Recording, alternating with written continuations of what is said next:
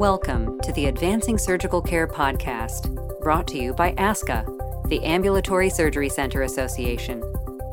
ASCA represents the interests of outpatient surgery centers of every specialty and provides advocacy and resources to assist them in delivering safe, high-quality, cost-effective patient care. As with all of ASCA's communications, please check to make sure you are listening to or viewing our most up-to-date podcasts and announcements.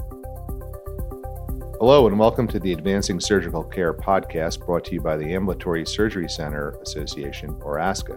My name is Bill Prentice and I'm ASCA CEO. In a moment, I'll be joined by my guest, ASCA Board President Mandy Hawkins. Mandy has been a member of the ASCA Board of Directors since 2020 and previously served as ASCA Treasurer. For the past 12 years, Mandy was also the Director of the Surgery Center of Charleston, South Carolina. And on November 1st, Mandy assumed the position of Chief Operating Officer for Bravado Health, a technology-driven ASC management company. And I've asked Mandy to join me on the podcast today for a discussion of ASCA's new Diversity, Equity, and Inclusion Initiative, also referred to as DEI.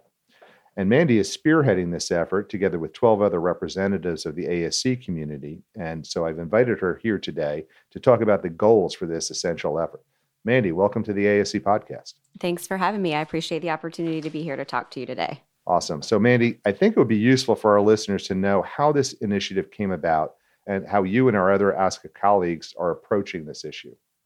The need for ASCA to formally address DEI issues has been a topic of a lot of conversations between both ASCA board members and ASCA staff.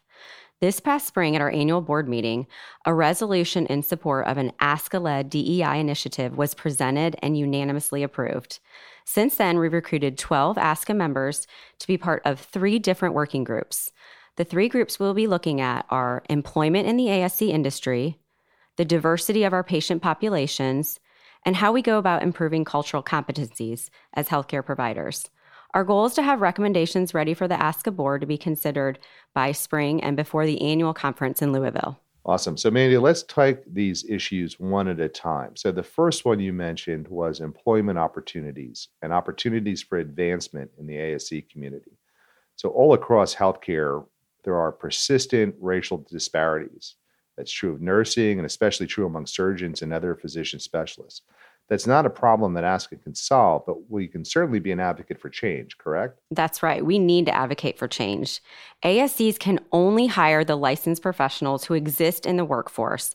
And today, the workforce is neither diverse nor is it plentiful, as we have all experienced and are still experiencing. All across the country, ASCs are struggling to recruit and retain staff.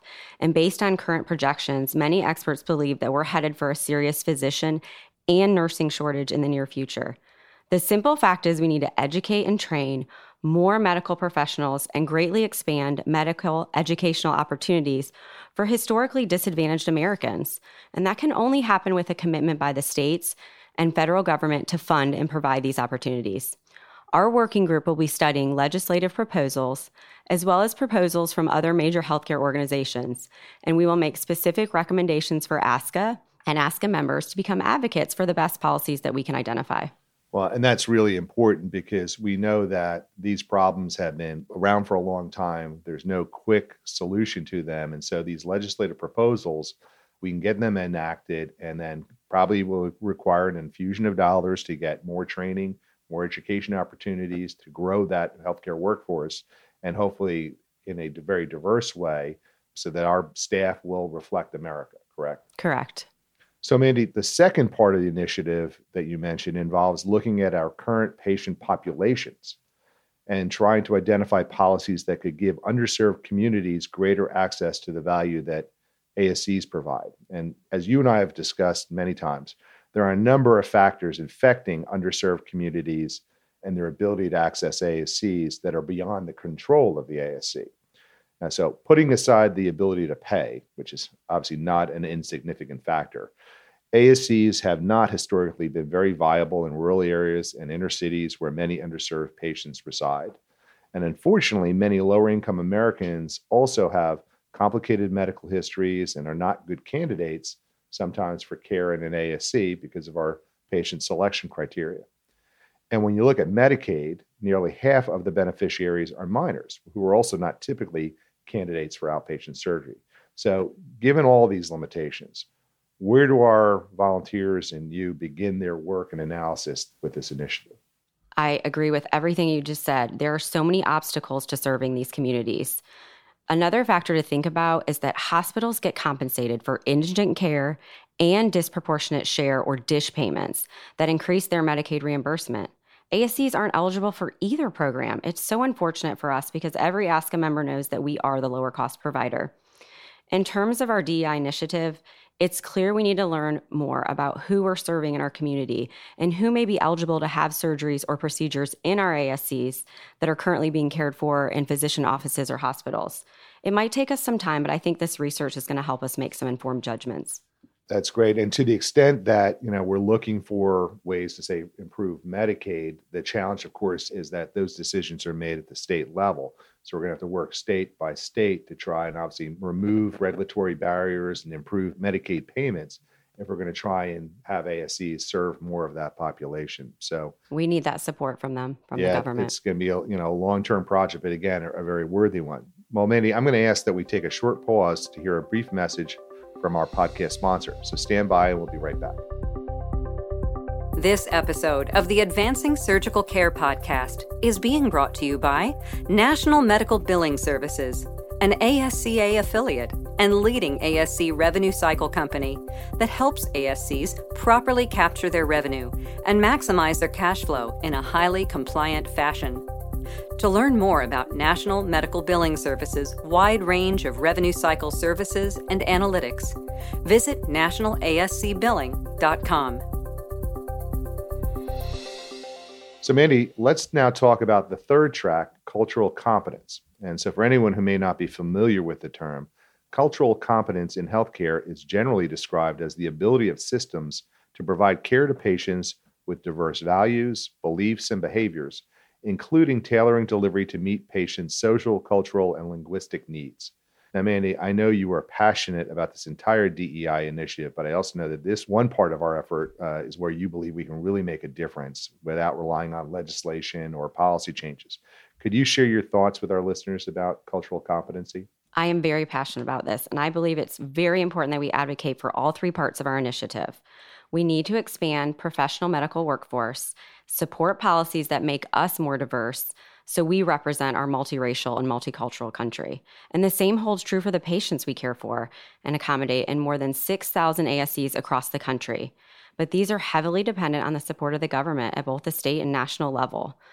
When it comes to cultural competence, it's up to us in our community to embrace education and training needed to make us not competent only just medically, but in our interactions with our patients across the spectrum of language, ethnicity, religious affiliation, sexual orientation, and many more. I see it every day in my own encounters with staff and patients. We're seeing an increasingly diverse patient population, yet we have very little knowledge of the needs or beliefs that those patients present to us. Here's the thing. By the nature of what we do, we're compassionate and caring, and we want to learn.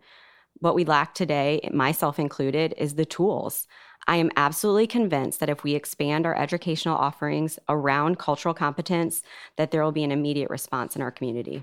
I think that's critically important and well stated because we do, I think, all grow up in our own kind of bubbles, our own cultural communities.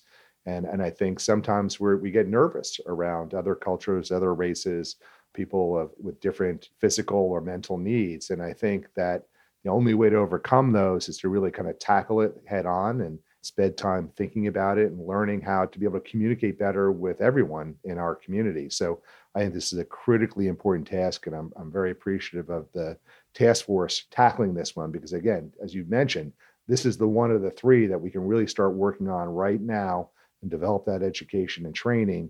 And we don't need somebody else's help, whether the government or a regulator, in order to try and succeed. So that was a great overview of this task force, Mandy. And as I mentioned at the top of our conversation, this is an idea that the ASCA Board of Directors enthusiastically supports. And I know that they'll be eager to hear the recommendations of those working groups. And I'm really looking forward to hopefully be able to provide some good information to our members, around our annual meeting in Louisville in May. I also think it's important to point out that while we need to see recommendations early in the new year that ASCA can support, We really need to be working to create a diverse, equitable, and inclusive healthcare system. And that's not something that's going to happen overnight. So as much as I would love to be able to say that we're going to have this task force provide a report, and that's going to be the end of this work, I feel this is going to be a job that you're going to be working on for years to come, well past your term on the ASCA board and your presidency. And I hope you're ready for that. I'm ready for it. It's going to change the way that we care for our patients. Because I believe we need to make this a permanent part of our culture within ASCA and across the delivery system. Systemic change is going to take time and commitment, and I'm just glad there is support in ASCA for being part of that change. So I want to thank you and your task force for your work, and I know the ASCA staff is ready to work with you as we tackle these enormous challenges. So Mandy, do you have any final thoughts before we conclude the podcast? It's really time that we raise awareness and make a change. We have to be curious and recognize the differences among all these populations. ASCA's supporting the DEI initiative, and we're having meaningful conversations. I don't really think we're doing anything on purpose or wrong, but we're limiting the care that we provide in our ASCs. We need to provide safe, high-quality care to all patient populations and all diverse backgrounds. Agreed. Well, thank you, Mandy. This concludes our podcast discussion, and thanks for listening. If anyone has any thoughts they would like to share on the subject of diversity, equity, and inclusion, or suggestions for future podcasts, we'd love to hear them from you. And finally, before signing off, I would like to once again thank our podcast sponsor, National Medical Billing Services, an ASCA affiliate and leading ASC revenue cycle company. To learn more, visit nationalascbilling.com. Until next time, please stay safe, and thanks again for tuning in.